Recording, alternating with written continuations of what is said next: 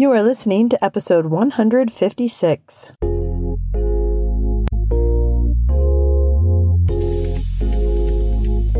Welcome to the You Are Techie podcast, where it's all about growing in your techiness so you can find the tech job of your dreams.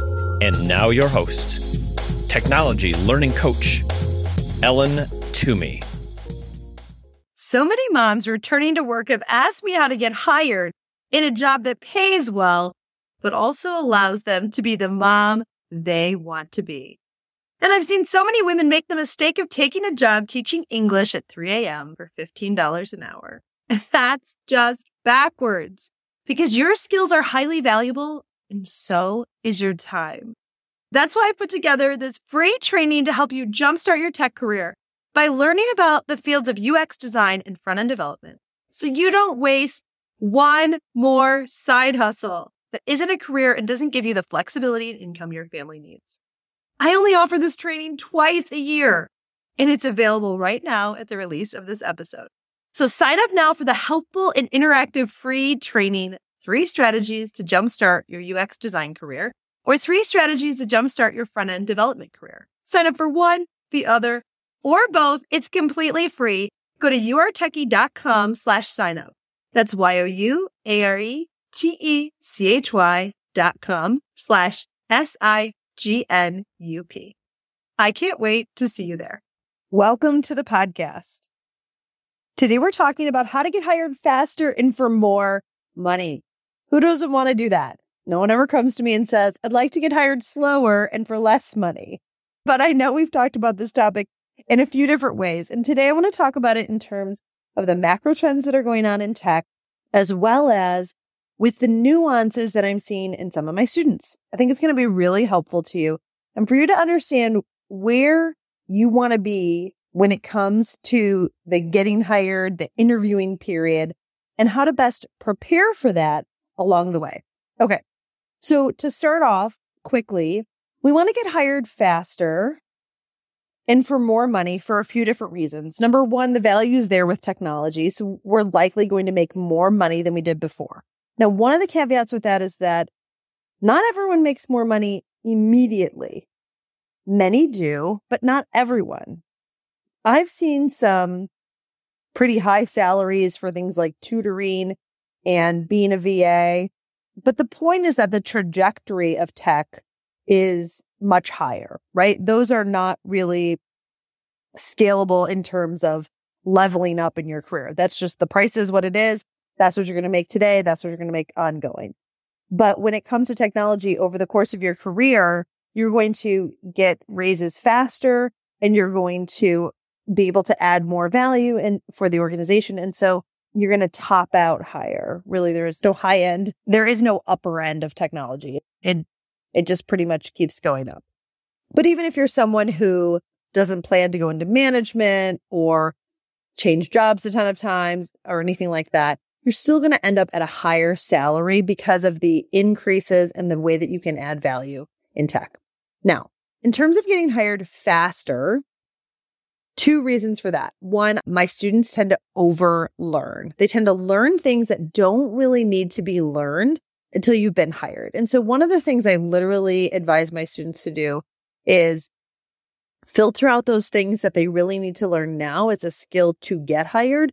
And then for those things that are still very valid and relevant skills that they'd like to learn throughout their career, just document those so that you can learn them after you get hired, when there's less pressure and more time and space to work on those things. The other reason for getting hired faster is, besides for overlearning, being comfortable throughout this process is not really the goal. Any type of personal growth that we have, and make no mistake, to transition into a new field like technology, you need to grow as a person. You're not there today. You need to become someone that you are not today, but that you want to be in the future. That requires personal growth. That requires stretching and growing. Think of yoga. You've got to stretch where you are, what you're comfortable with. You have to stretch, and that's how you grow into some of those fantastic poses. Okay. So that isn't always comfortable, but it is very valid and helpful.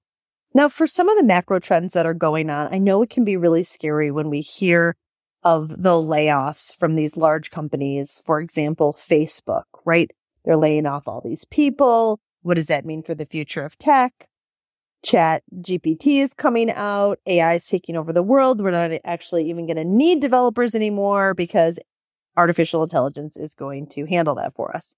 Well, I don't agree. And I think that having a technical background is only becoming, and technical skills is only becoming more important, not less important in this world.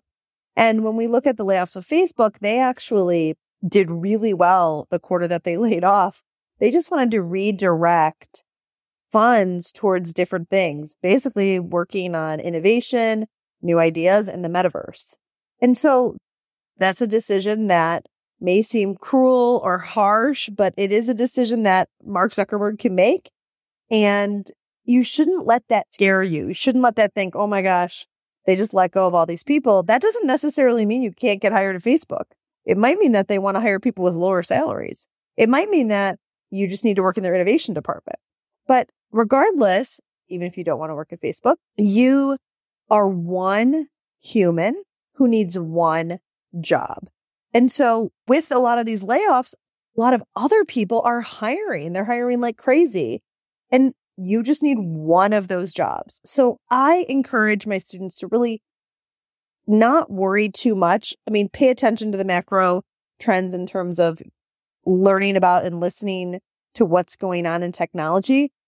But if it starts to create paranoia in your mind, like, oh, I can never get hired anyway, this is never going to happen, that is just drama. It's not actually something that is moving you forward in your career. Because with only needing one job, you are able to do that. You are able to build the skills to grow as a person and to be in a position where you can get hired in a job, and not even necessarily an entry-level job. So we just had this discussion in the membership.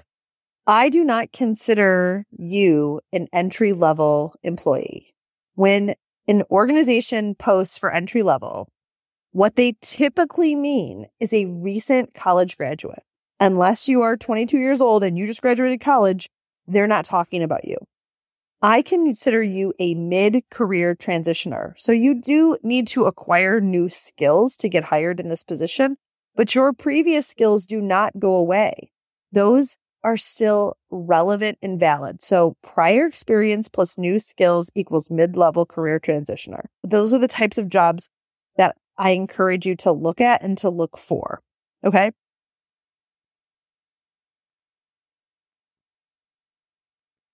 So that's a little bit about the macro trends and what's going on in UX and in development and just tech generally and how it applies to getting hired faster and for more money. There are definite shifts going on. So that's the piece for the macro trends that I think you should look at. There are shifts going on. If anything, though, you should be looking to get hired even faster and for even more money, because the trends that are coming out in AI, you are going to want to be someone who has a hand in creating the future of technology. And those people who don't have any of those relevant skills are just getting further and further behind. So it is an important time to be in technology. It is an important and interesting world that we're living in. But there are definite shifts that are happening in terms of what type of organizations are hiring and growing their design and development needs. Okay. In terms of nuances, some of the things that have been going on with my students that I think are really going to help you look at the future and the result that you're looking for. And that's what we're talking about today, how to get hired faster and for more money. And look at what that is going to look like for you. And then backtrack so that you're starting with the right steps and the right pieces. So here's what I mean. We've been talking a lot in the membership about the interview phase and the application, applying and interviewing and asking people for a job. And I literally mean looking them in the face and saying, do you have a UX design job position for me? Are you hiring developers right now? I'd love to be considered. So I literally mean that.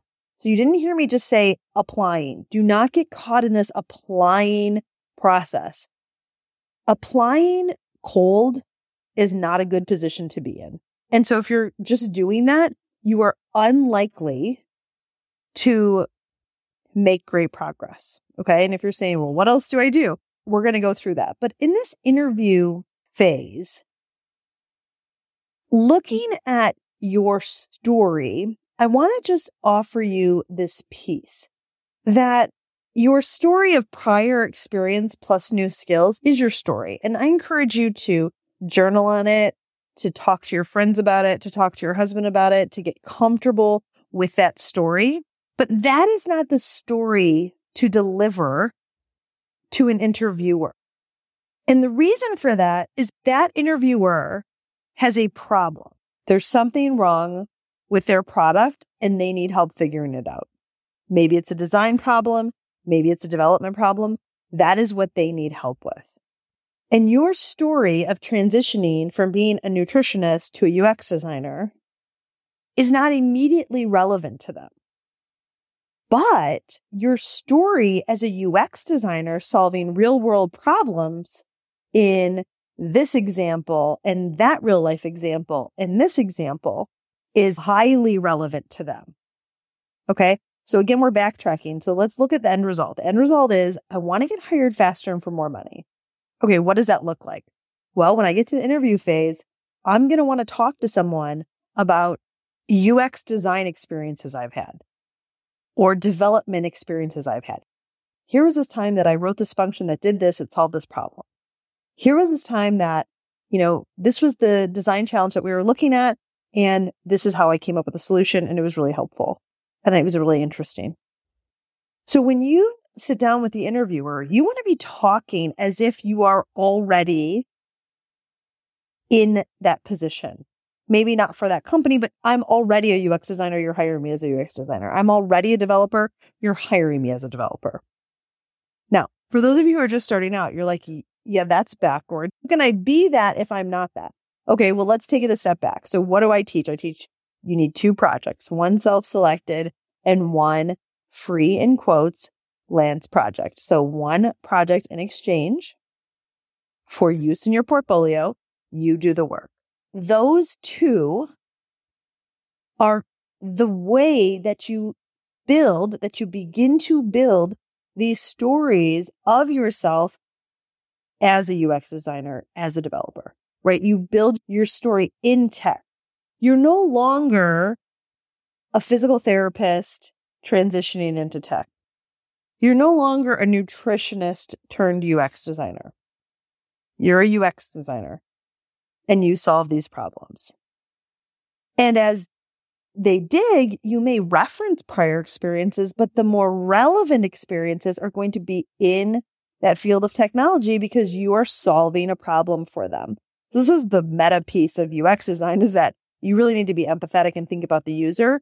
Just play that role with the interviewer. What do they care about? And what happens is we lack the confidence. We feel insecure because we haven't done that before. And so when we come from that place, it's really all about us. So when we're insecure, it's about us. That is a hard thing to step out of. The more you can focus on them, the interviewer, and solving a problem for them, the more confident you will sound and the better you will come across. It's also nice because it relieves you of your insecurity. Even literally in the moment, it relieves you of it. Why? You're too busy thinking about them and the problem that you're solving for them. So think about a cover letter and this nuance of a cover letter telling your story. Use UX design and development examples from these 2 projects. Okay. Now, when you start these projects, these self-selected, almost universally, the beginning, it feels overwhelming and like you're never going to possibly be able to finish this. In the middle, it's exciting. You're cranking it out. You love doing it every day. It's super fun. And at the end, it feels like it wasn't very much. This is exactly the mistake that you need to not make. You need to look at that work that you did as highly valuable. Now, I would be remiss, so that's all about building your portfolio. I would be remiss if I did not say that getting hired faster and for more money means going to a meetup on week 1, even before you start your self-selected, even before you start your freelance. You don't even know exactly what's going on. And going to those events, going to a meetup, talking to people, letting them know, hey, this is my goal. I'm willing to do the work in exchange for use in my portfolio.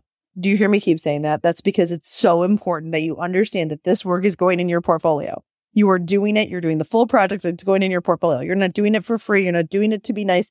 You're doing it in exchange for use in your portfolio. But you're also meeting people along the way and taking them on your journey. Hey, remember when I told you I was breaking into tech? Hey, look, I've made my progress on my project this far. Hey, look how far I've come. So getting hired faster and for more money means having stories to talk about at the end to an interviewer about that you've been working on. And it also means having someone to interview you. Who is that? Maybe it's one of those people you met at the meetup. Maybe it's someone that they connected you with. But it certainly is someone that you met along the way because you're building your community, or someone that you already knew, someone that you knew from a prior life who trusts you and understands that you'll gain the skills. So building your community is about, hey, leveraging, talking to people that you worked with a long time ago. Can they help you out? And building new relationships. You don't know where it's going to come from, right? Could be from one, the other, both, some combination. Isn't that great when there's a combination? So that piece is really important. The building your community piece, the sooner you start that, the better off you're going to be. But when you say, okay, Ellen, I'm at the beginning, I'm starting that, I can't talk like a UX designer, that is still your goal. That is still your lens when you get to the interviewing piece. And so every day or once a week, you can look at it and say, am I working towards that? Oh yeah, I can see what I've done. I definitely have people who might interview me one day. I definitely am building some stories that I can talk about in that interview. It's really, if you think about it at its core, that's what you're doing. Am I talking to people who could potentially interview me? And am I building the skills that I could potentially talk about as relevant stories of a tech professional in design or development? That is how you can get hired faster and for more money, is to look at everything through that lens. Okay. So there's another piece about, remember that you are not talking about your transition from your prior work to this new work. And let me tell you my story in the interview. They don't care that much. And it's not because they're mean or they don't love you. It's because they have a problem and your job is to solve it. And so you want to talk about what is relevant to them. Okay. If they ask you, why did you make this transition into tech? Then you can go into that. But I would still look at why you love UX design, why you love development, what excites you about it, what's interesting. So that is what you want to talk about. But this other nuance that I'm seeing from my students, and it's not something I'm seeing from just my current students, it's definitely been a consistent theme from my students throughout the years. And so to kind of encapsulate this, I want to tell you a story about Kevin, right? My husband. And it's a story, it's pretty funny. So this took place before he and I were together. He was in high school, this incident. He worked at a fancy restaurant, just kidding, it was fast food, called Rally's. And it's like a hamburger joint, but not as nice as McDonald's. Okay. So that you got the picture there. And he worked at the drive-through window. And here's what he literally did. He moved the condiments that go on the burger into a different order. That would be an accurate description of what happened.